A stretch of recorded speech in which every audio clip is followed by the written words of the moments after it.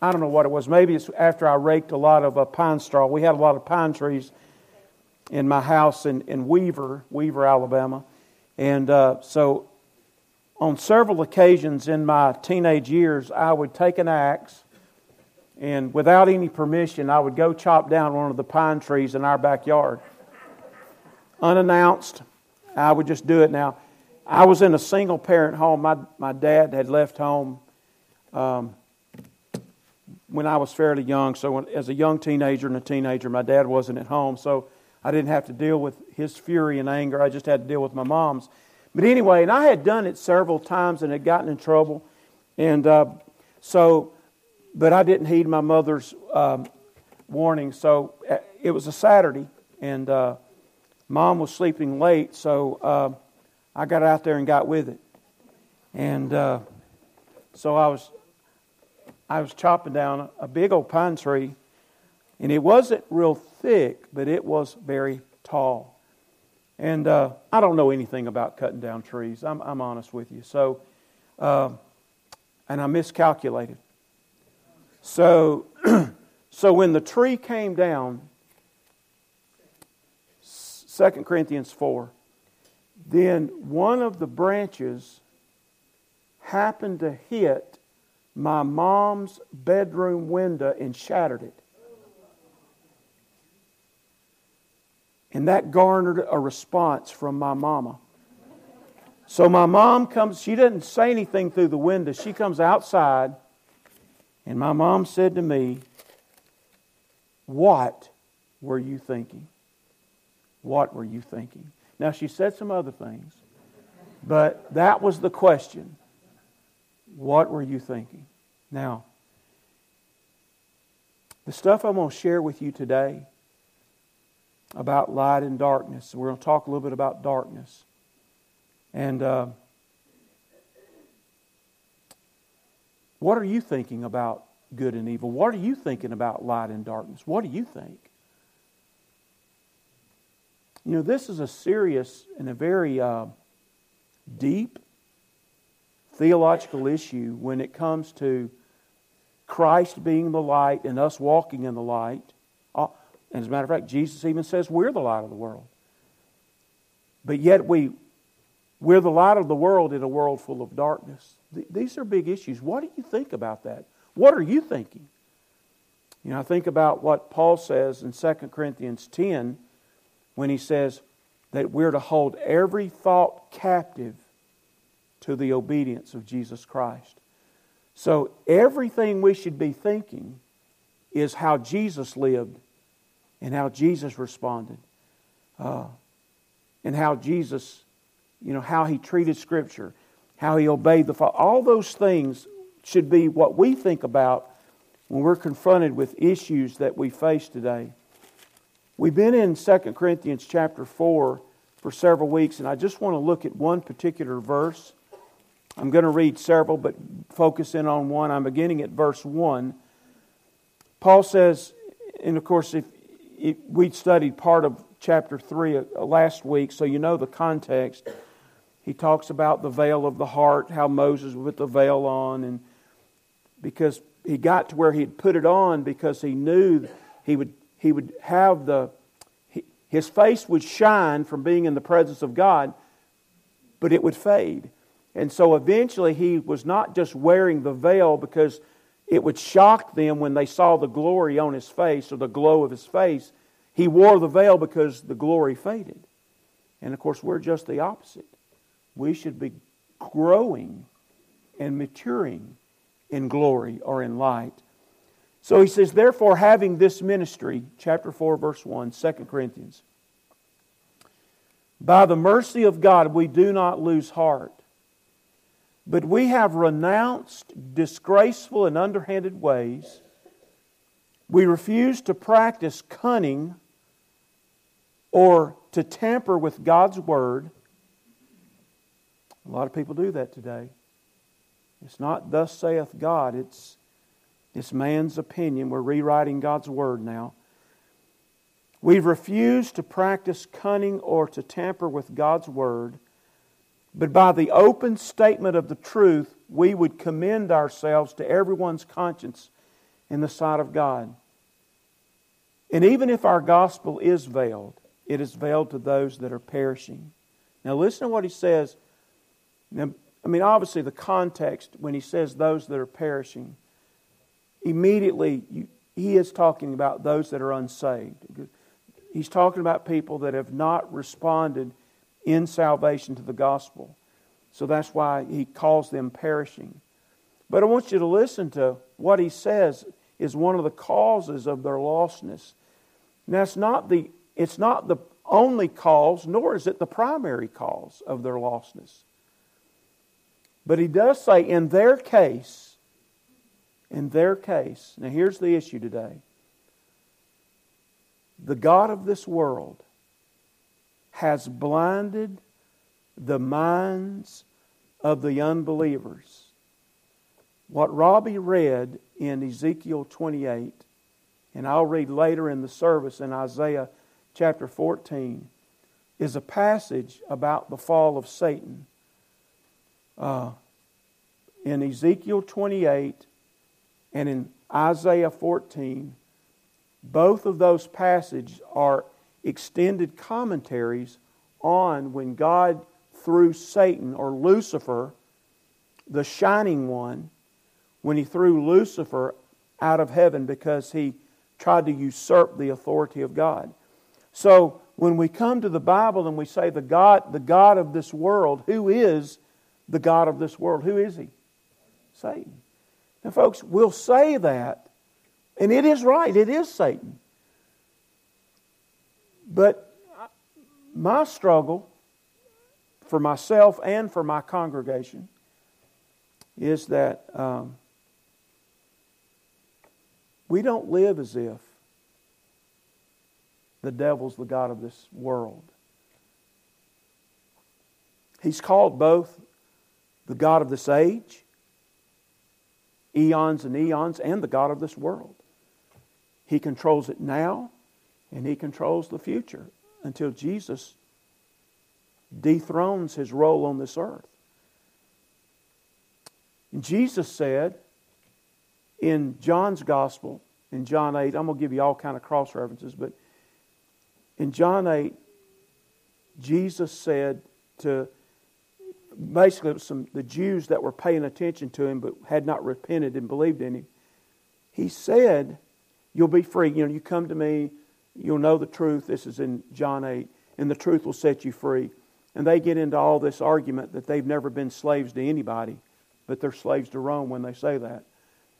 But He's talking about being a slave to the devil, slave to sin. And He says, you're a slave to who you obey. And then He gets to John 8:44, and He says, you're of your father the devil. He calls him, He says, your pater, your father, is the devil.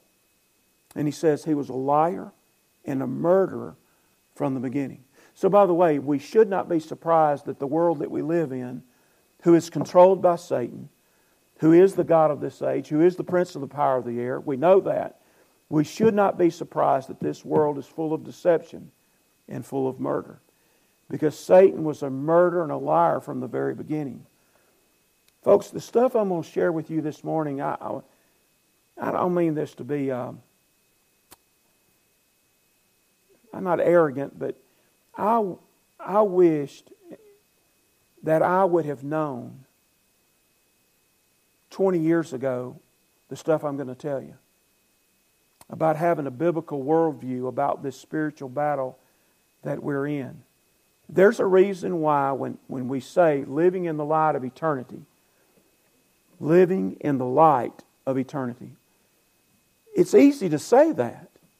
I've got tons of verses we can quote, but it's not easy to fulfill. It's not. And it's because we're in the midst of this absolutely massive battle. Satan hates Christ. He tried to overthrow Him sometime, after God created. And he's been trying to usurp His kingdom ever since.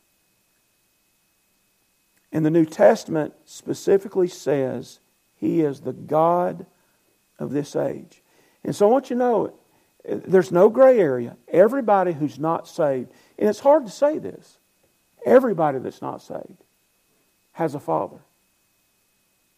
And who is it? You can answer that. Who is it? Satan. So the God of this age is their father, is their God. And that, in Lucifer, Satan, the deceiver, whatever you want to call them, the diabolical one, we'll look at all those, the devil, he is diametrically opposed to your Christian life. He hates your guts.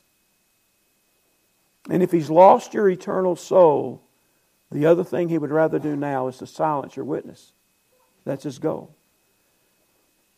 But for some reason, as Christians, we just don't take living the Christian life very seriously. So what I want to do this morning, I'm going to share with you, I guess what I would call is a biblical worldview about good and evil. Some of this you've heard before. So I'm going to ask, if you take notes, this is going to be worth taking notes on. Now I'm going to cover a lot of material. But I want you to take your Bibles and flip back to John chapter 1, real quick, the Gospel of John real quick. And then we're going to look at several cross references, and I'm going to give you just 2 or 3 things to think about as we close in about an hour. But so go to John's Gospel. You'll remember we read some of this a couple of weeks ago. One of our theme verses, if you look at our little theme at the top, one of our theme verses is John 1:4. So I want to read you a couple of verses out of John chapter 1 and talk about this struggle that we have. In the beginning was the Word, and the Word was with God, verse 1. And the Word was God. Christ is the Word become flesh. He was in the beginning with God. All things were made through Him, and without Him was not anything made that was made. In Him was life, and the life was the light of men. So those of us that know the life, that have been born again, that's the life, that have been, the doctrine we use, this is a word called regeneration. It's the word for born again. We're regenerated. We're giving life. One of the words that Peter uses is again Genesis, beginning again. So for all of us that have come to Christ in repentance and faith, we've been given life. We were dead in our sins, but God gave us life. And in that life, we have light. He is the light of men. Let me read a couple. Look, the light shines in the darkness, and the darkness has not overcome it. So for 2,000 years, we've been in the church age. And those of us who know Christ, for 2,000 years, all who have been saved by the power of Christ and have this light, we haven't been defeated. We won't be defeated. The darkness battles us, but it will not overcome us. And then John says there was a man, by the way, you know this isn't John the Apostle, because John never mentions his name personally. John here has to be John the Baptist. There was a man sent from God whose name was John. He came as a witness. Folks, this is who we are. This would be all of our responsibility when he says, He came as a witness to bear witness about the light, that all might believe through Him. One of the greatest enemies of our Christian witness is us. Is our hypocrisy. The witness that we have, many of us have, is not good. It says He came as a witness to bear witness about the light, that all might believe through Him. He says He was not the light. Again, John the Baptist wasn't the light. He just came to bear witness about the light. Folks, that is your responsibility too. John the Baptist was really the last Old Testament prophet. He kind of introduced the forerunner of what the new covenant was going to be. And so what John the Baptist was, we are to be. Look at verse 14. He reminds us that the Word became flesh and dwelt among us, and We have seen His glory. We have seen the light. Right? For those of us that are saved, you think about, I'm not going to go into how, the light is some kind of energy and power. I read some definitions. I can't describe it to you, but when it hits the retina, you see. And so you're thinking about the spiritual light. Christ is the light spiritually.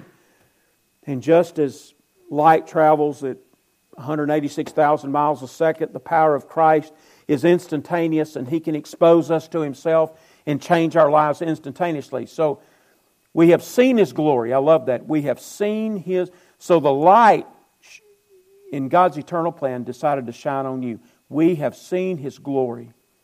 Glory as of the only Son from the Father, full of grace and truth. Look at verse 17. It says, "For the law was given through Moses, but grace and truth came through Jesus Christ." No one has ever seen God, the only God. And look what he says. Verse 18. His little theology here. It tells you who Jesus is. Who is Jesus? He's God. Look how, and this is why translations matter. We use the ESV, New American Standard. There's a lot of translations that are accurate here, but translations do matter. Because literally it reads, no one has ever seen God, the only God, that's Christ, who is at the Father's side. He has made Him known. So, when John the Apostle is writing God's Word, he mentions the Word becomes flesh, but also he mentions that the Word is God. And it's God that's revealed Himself to us personally as the Son, as Jesus Christ, the Jewish man, the God-man.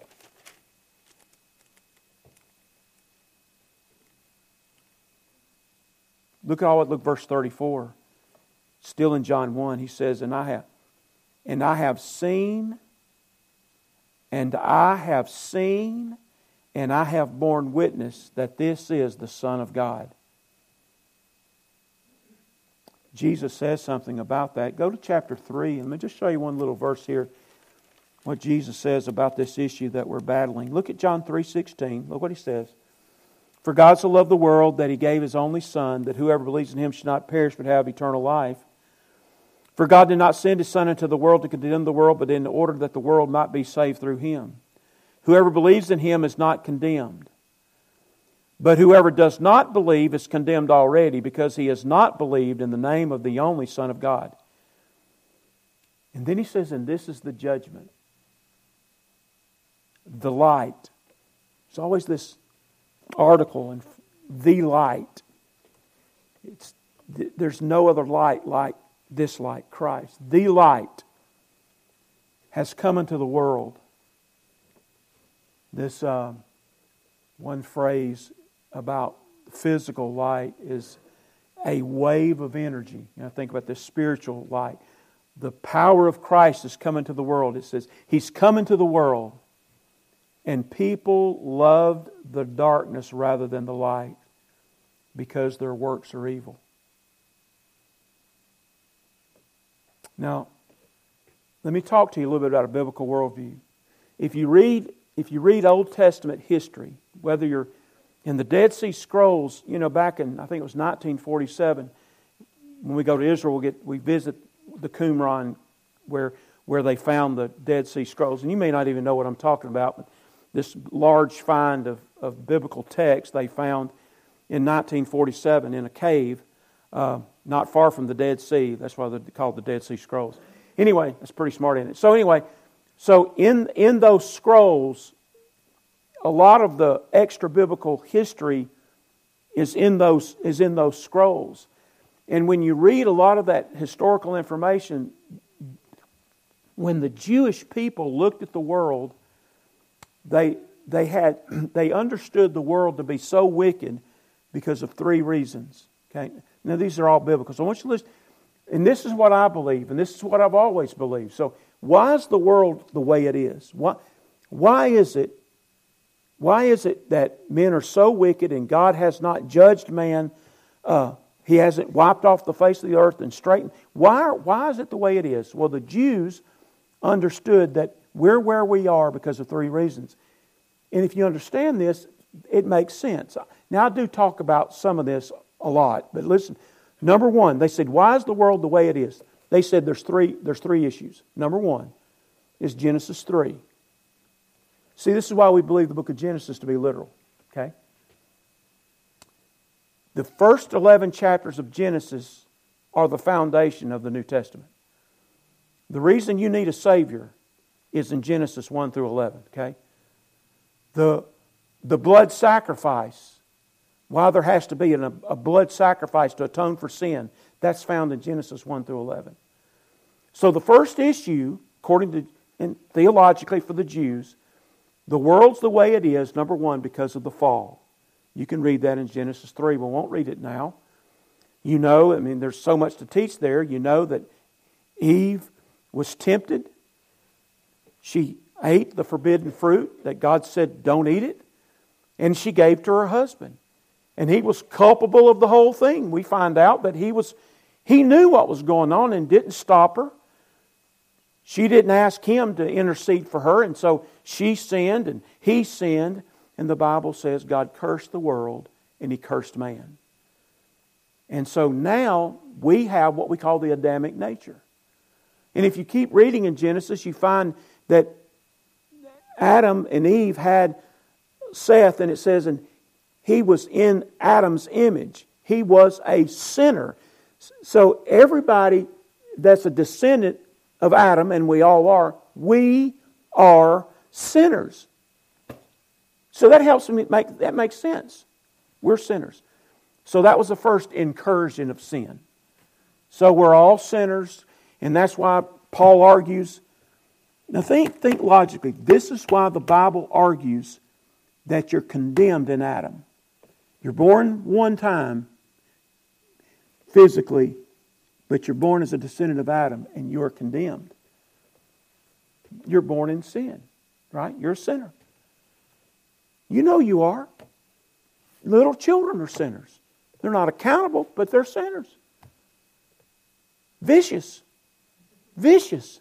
And if they were big, if they had muscles and big and strength, they'd kill you. They're big because they're sinners. You know that. Because we're descendants of Adam. So that's number one. Number two. This is why we believe the Bible to be literal. Second incursion was Genesis 6. Now, I'm not going to get off on that because we've studied that before. That is some weird stuff. This is where the fallen angels, and so you know they're fallen because twice in the New Testament it says the angels that sinned. So in Genesis 6, some angels, by the way, there's tons of this information in the Dead Sea Scrolls. There's several extra biblical books that talk a lot about. Now, Genesis 6 explains it. The sons of God came into the daughters of men, and Nephilim. There were giants in the land in those days. Nephilim, these half God and half man, half fallen angel and half man. Massive, vicious, wicked. So here's the second incursion. First was Adam. Second was Genesis 6 when the angels, and there's 4 or 5 extra biblical books that tell us there's 200 that started it. Doesn't matter how many there were, but it says it happened in Genesis 6. They corrupted the world. Read the rest of Genesis 6. Guess what else happens in Genesis 6 after the Nephilim do their deed? Guess what that's the beginning story of? Noah. And you know what God does because of that? Guess what happens? You tell me what happens. Restores it. Because He says everybody on the face of the earth was wicked all the time. Some more wicked than others. That's another reason why He flooded the world. Water was on the face of the earth for several months, 15 cubits above the highest peak on the earth, because the giants had to drown too. And God wiped off the face of the earth. Let me tell you something else that'll kind of peel the paint off the wall. Now, this is me. I can't prove this. This is an opinion. But when God got ready to flood the world, Remember, a male and female of every kind came to the... He didn't have to go get them. Do you know that those extra biblical books, and they're not inspired, they may not be true, but many of those extra biblical history books say that those fallen angels not only corrupted, had intercourse with women, created Nephilim, giants, monsters, but they also fooled with the genetics of animals. They toyed with animals.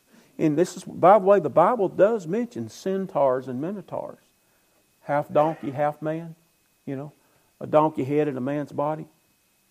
It mentions those things. Well, maybe it is true that those fallen angels toyed. So who knew what would be a purebred animal that had not been tainted? If that was true, God would. So God brought the animals to the ark. 7 of the clean that they were going to sacrifice, you know, but 2 of each kind for them to produce. And they got on the ark. And then everybody died except 8 people on the ark because of sin. That's the second incursion. Now think with me. So you have the fall. You have the incursion of extreme wickedness. This is where, after this, when God starts giving commands to the Jews later on, He has to say things like, again, I'm sorry, I'm going to have to explain this to some of you kids. God has to explain, because they showed up after the flood. They were on the earth in those days. You can read it in Genesis 6:4. They were on the earth in those days and also after that. So after the flood, they came back. That's a whole other story. But God has to tell grown men and grown women who are His children, don't have sex with animals. Now, why would He have to come up? Because the incursion, the wickedness of fallen man, of Nephilim coming back on the earth, was again corrupting. So the first incursion, Adam. Second was Genesis 6. The third, and this is where we are today, was the Tower of Babel. And folks, I know it's less than 200 years after the flood. It's possible that it's right over 100 years. Now listen to what I'm telling you. This is how wicked the heart of man is. I'm no different. My heart's just as wicked. Thank God that He's in me by the power of the Spirit. But I do things and think things that are pagan. I'm pagan sometimes, aren't you? You can shake your head. I know you are because you're like me. Well, in Genesis 11, let's just say, just to round it off. Now think with me, 100 years after the flood. Okay, that's possible. It could have been 200. Doesn't matter because everything was written down. 100 years after the flood, God commands Noah. It's the second. He says the same thing He said to Adam and Eve. Fill the earth. Be fruitful, multiply, and fill the earth. But you read over there in Genesis 10 and 11, they didn't do it. They all hung around Mesopotamia, which is the birth of what we understand. You know, society started there. So they all hang around there, and then all of a sudden this guy named Nimrod shows up, and it says he began to be a Gibborim, which was a mighty man, a vicious warrior. Genetically, something happened to him, and so he leads this massive rebellion. Let's just round it off. 100 years after the flood, they rebel, won't separate, won't obey God's commands. So what does God do? What does He do? He changes their languages. He confuses their languages, and then they have to separate based on the language they speak. So everybody that's speaking this kind of gibberish, they head over here to this part of the world. Those that speak this kind of gibberish understand each other, and so they go. And so all the nations, you can read about this in Genesis 11. It describes all these people groups that went all over the world. Let me show you what the Bible says. Now, let me tell you, I'm going to go a little bit long this morning. I know that's unusual for me, but this is extremely important. And I'm not going to keep you forever, but I at least want you to leave with this thought, understanding why this war is so tough. Let's just go there. Go to Deuteronomy. Okay, go to Deuteronomy chapter 32. It'll take me a minute. Genesis, Exodus, Leviticus, Numbers, Deuteronomy. Deuteronomy 32. Deuteronomy 32.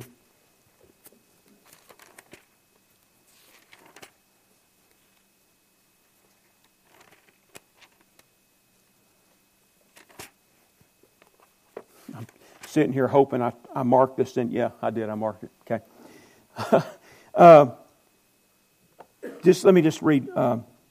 Just look at verse 8. 32:8. You might want to mark this if you mark in your Bible. That's not unspiritual to do that. That's not desecrating God's Word. Desecrating God's Word is putting your Bible on your table at the house and touching it once a year. That's desecrating God's Word. Verse 8 says, when the Most High gave to the nations their inheritance. So when did God give all the nations an inheritance of space and land? The book of Acts 17 tells us this. He distributed all, okay. When He divided mankind, right? God did that, Tower of Babel. He fixed the borders of the peoples according to the number of the sons of God. Now in the Old Testament, the sons of God was a term for who? Angels. Okay? Now you have to realize that there are good angels, but we know there's bad angels. But this is what the Bible says God did. You can read this back in Genesis 11 and 12. God, He disowns the nations. They reject Him. He lets them go. They go their own way, and He gives charge to those nations. Angels have charge over them. Now, there are good angels. We're going to read about that in a minute. But there's also bad angels, right? So, all these, since the Tower of Babel, that's where the world that we live in was established. The world that we live in, the nations, the ethnicities, not races. Not races. There's not multiple races. The Bible says there's one race. There are multiple ethnicities. But God distributed the people groups. He disowned them. It says that. He divorced all these nations. And He gave charge to those nations to the angels. And then He calls one man by the name of Abraham. And He says, I'm going to marry you, and I'm going to make of you a great nation, and you're going to be my people. See, that's the world we live in. And that lasted till 2,000 years ago when Israel failed and Jesus became the true vine. So now, but those nations are still in darkness. You with me? Nothing's changed. But how? So now, rather than the kingdom of God being one little nation in the Middle East, the kingdom of God is those that have Christ in their heart, and we go tell people about Christ, and they can be born into the kingdom anywhere at any time. But without that, they're living in darkness. So where the world is because of the fall, because of Genesis 6, and because of the Tower of Babel. That's why this world's the way it is. And the only hope for anybody is hearing the gospel and being saved. You're a descendant of the first Adam. You bear the image of the first Adam. That's what 1 Corinthians 15 says. Those of us that know Christ bear the image of the last Adam because we've been born again. And that's the only hope. Everybody else is lost. No hope. And you say, well, you know, my daughter's, not Bonnie, but Leah, was asking me about these third world countries. We were getting a discussion the other day. The reason the world is where it is because the world, their descendants rejected God's truth. So these nations where there's, and I'm not trying to be unkind. I'm so grateful that God saved me and I lived in America and heard the gospel, all that God's plan. There are people groups that are just isolated, but they're where they are worshiping totem poles or worshiping cows or the sun. They do that because their descendants rejected God's Word. So they're where they are because they rejected truth. Read Romans 1 and 2. They're without excuse. Because in the past they rejected truth. But they can be saved, just like you were saved, by hearing the gospel of the Lord Jesus Christ. So I want you to understand why we're where we are, because of the three issues. This is historical theology about why the world is the mess that it is. And no wonder there's murder. No wonder there's deception. No wonder there's ignoramuses leading our country. It's because their father is the devil. And he's a liar and he's a murderer. And he wants you, as a believer, to collapse and cash in.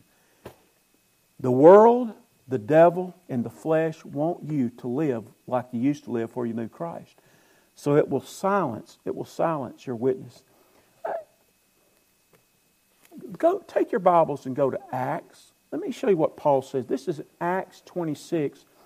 Now this is kind of unrelated to the heavy stuff I just said, but go to Acts chapter 26, and I want you to listen to the Apostle Paul. This is when he's witnessing to King Agrippa, okay? And so what Paul does, Acts 26, this is his first Rome. This is where he's going to end up being imprisoned in Rome the first time around. So he's being prosecuted. He's standing before all these kings and governors. But if you go to chapter 26, verse 1 just says, "So Agrippa said to Paul, 'You have permission to speak.'" So Paul's defending himself. The Jews have accused him of being promoting a false god to their. So they're just trying to have him arrested and executed. So anyway, I want you to go to the verse. So what Paul does, and he does this 2 or 3 times. Matter of fact, 4 times in the book of Acts, when you read about Paul, it ends up talking about his testimony. Luke, who wrote the book of Acts, records Paul's testimony. I take that back, 3 times. He records Paul's, and here's one of them. I'm at verse 12. I just want you to see what Paul says in his testimony. He said, verse 12, "In this connection I journeyed to Damascus." Now he went from Jerusalem to Damascus. Do you know how far that is? Look on the map. It's 130 miles. This Paul, and you know what the book of Acts says when Stephen was stoned, that all the guys that were stoning him laid their cloaks, they took their jackets off so they could throw rocks harder. They laid them at the feet of who? Saul. Saul was right in the middle of persecuting Christians. So in this, he's talking about that now. "In this connection, I journeyed to Damascus to persecute more people," he says, "with the authority and commission of the chief priest." So the Jewish religious leaders were giving certificates of authority to Paul to go find Christians and persecute them or kill them. "At midday, O king, I saw on the way a light." Isn't this great? Since we're talking about living in the light of eternity. Look what Paul says. "At midday, O king," at midday. Do you see what he said? At midday. This is the Middle East. Paul says at midday. You wait till you go over there. Some of you are going with me. At midday. It's hot. Even in November. The sun. Something else happened that's greater than the sun. Look what he says. "At midday, O king, I saw on the way a light from heaven, brighter than the sun, that shone around me and those who journeyed with me." Now, folks, this is God's sovereign plan. Just like physical light is power and it hits the retina and you don't have anything to do with it. The light you see. Well, God saves Paul. "And when we had all fallen to the ground, I heard a voice saying to me in the Hebrew language." God speaks Hebrew. Do you see that? What? It's because he made the Jewish people. No wonder He speaks to them in Hebrew. He's the Hebrew. He called Abraham. Who's the Hebrew? Right? It's incredible. "And when he had fallen to the ground, I heard a voice saying to me in the Hebrew language, 'Saul, Saul, why are you persecuting who? Me.'" Paul was persecuting the church. But the church is the body of... Don't ever forget this. The church, it's precious. Folks, this church isn't mine. It isn't yours. met with a preacher last week and church issues, and we're talking about church having some issues, not our church, but a church that had a pastor. And people act as if it's their church. This isn't your church. It's not my church. Whose is it? It's Christ. Matter of fact, the Bible says He purchased it with His own blood. So when you start wanting to yakety-yak about church, this isn't your church. So we better be submissive to the head. That's the way I was talking about the headship of Christ. So he's fallen to the ground. I heard a voice saying, Saul, Saul, why are you persecuting me? It is hard for you to kick against the goads. And I said, who are you, Lord? And the Lord said, I am Jesus, whom you are persecuting. But rise and stand upon your feet. Now, folks, my conversion and your conversion may not have been exactly like that. But I can tell you, the light shined on me. And if you're saved, the light shined on you. Amen? That's right. Supernatural mercy of God. He says, but rise and stand upon your feet, for I have appeared to you for this purpose, to appoint you as a servant and witness to the things in which you have seen,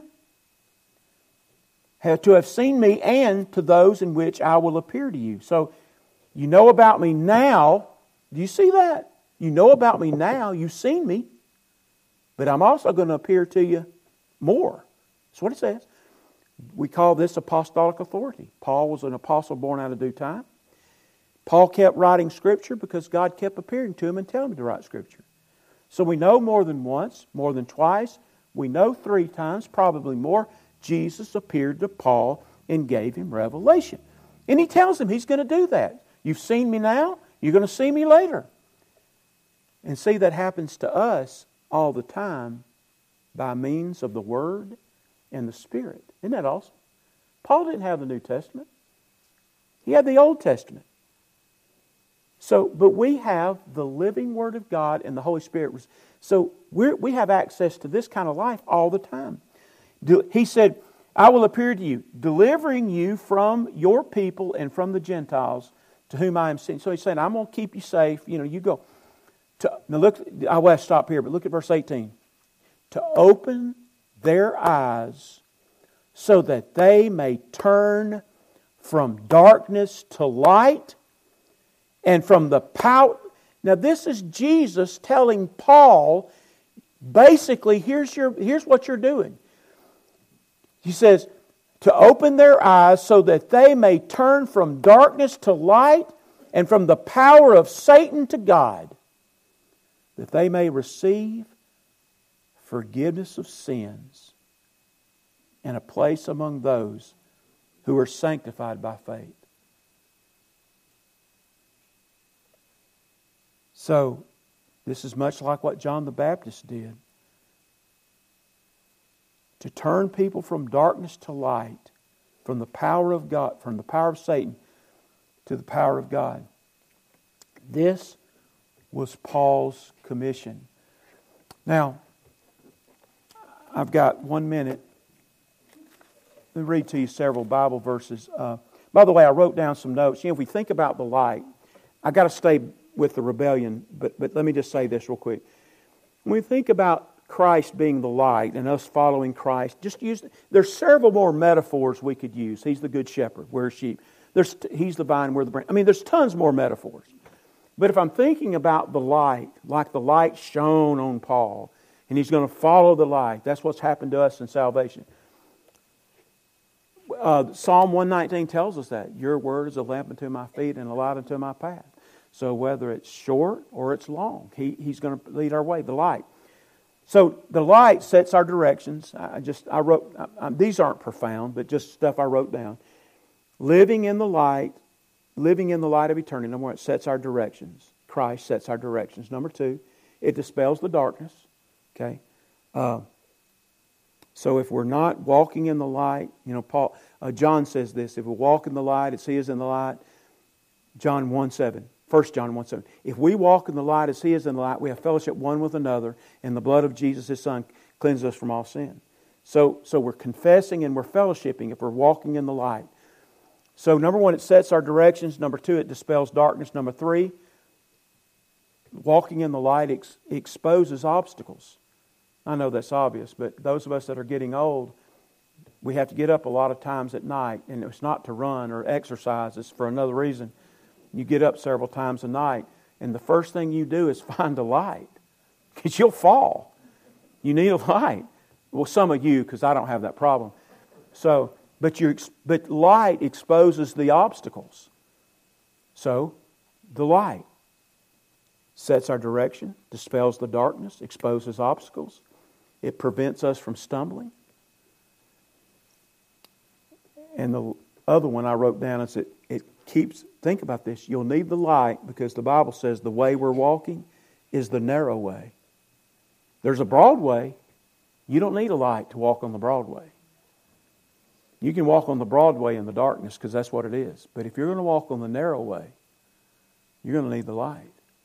So walking in Christ or living in the light of eternity, you stay on the narrow way. There's so many scriptures I want to read to you.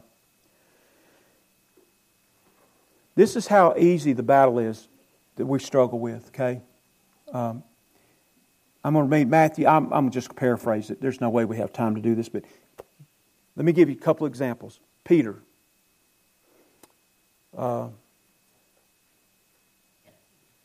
In Matthew 16, I promise you, I'll close with this one, okay?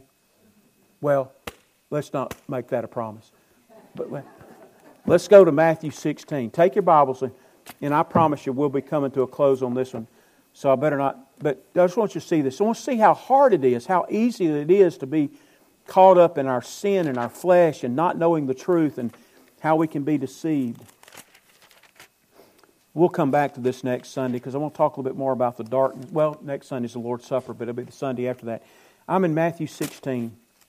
Now look what happens. Matthew 16, and look at verse, let's pick up at verse 13. It says, now, when Jesus came into the district of Caesarea Philippi, we visit there when you go to Israel, and it's interesting where Caesarea, Caesarea, there's one city called Caesarea, it's a port city. Caesarea Philippi is up in the northern part of Israel. But anyway, so when Jesus came into the district of Caesarea Philippi, this is really about as far north in Israel as you can go, He asked the disciples, who do people say that the Son of Man is? And they said, well, some say you're John the Baptist, others say you're Elijah, and others Jeremiah or one of the prophets. And Jesus said to them, but who do you say that I am? And of course, who's going to speak for them? It's Peter. Simon Peter replied, you are the Christ, the Son of the living God.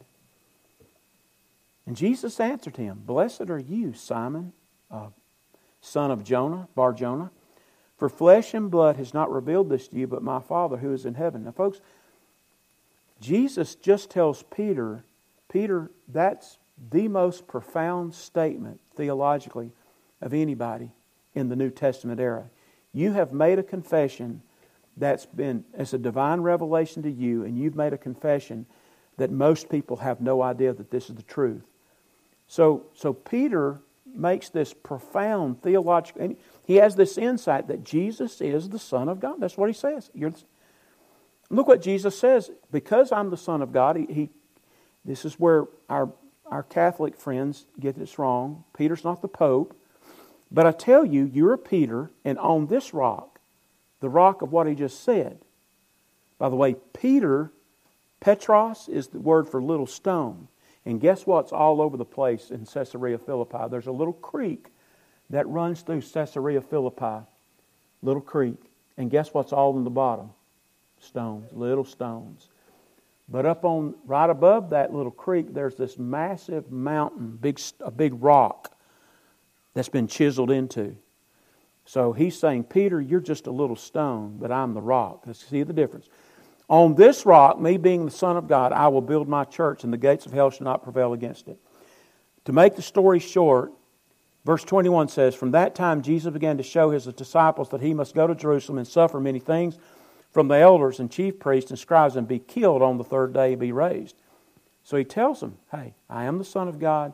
I'm going to build my church, but I'm going to die for the church. Look what he's. So Peter, look at verse 22. Peter goes from making a confession of the greatness of God in Christ to doing what? To rebuking Jesus. Look. And Peter took Jesus aside and began to rebuke Him. So he sticks his finger, so to speak, in Jesus' face and he says, "Far be it from you, Lord.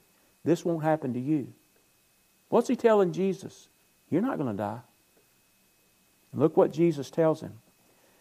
So he turned and he said to Peter, what's he say to him? Get behind me, Peter? No.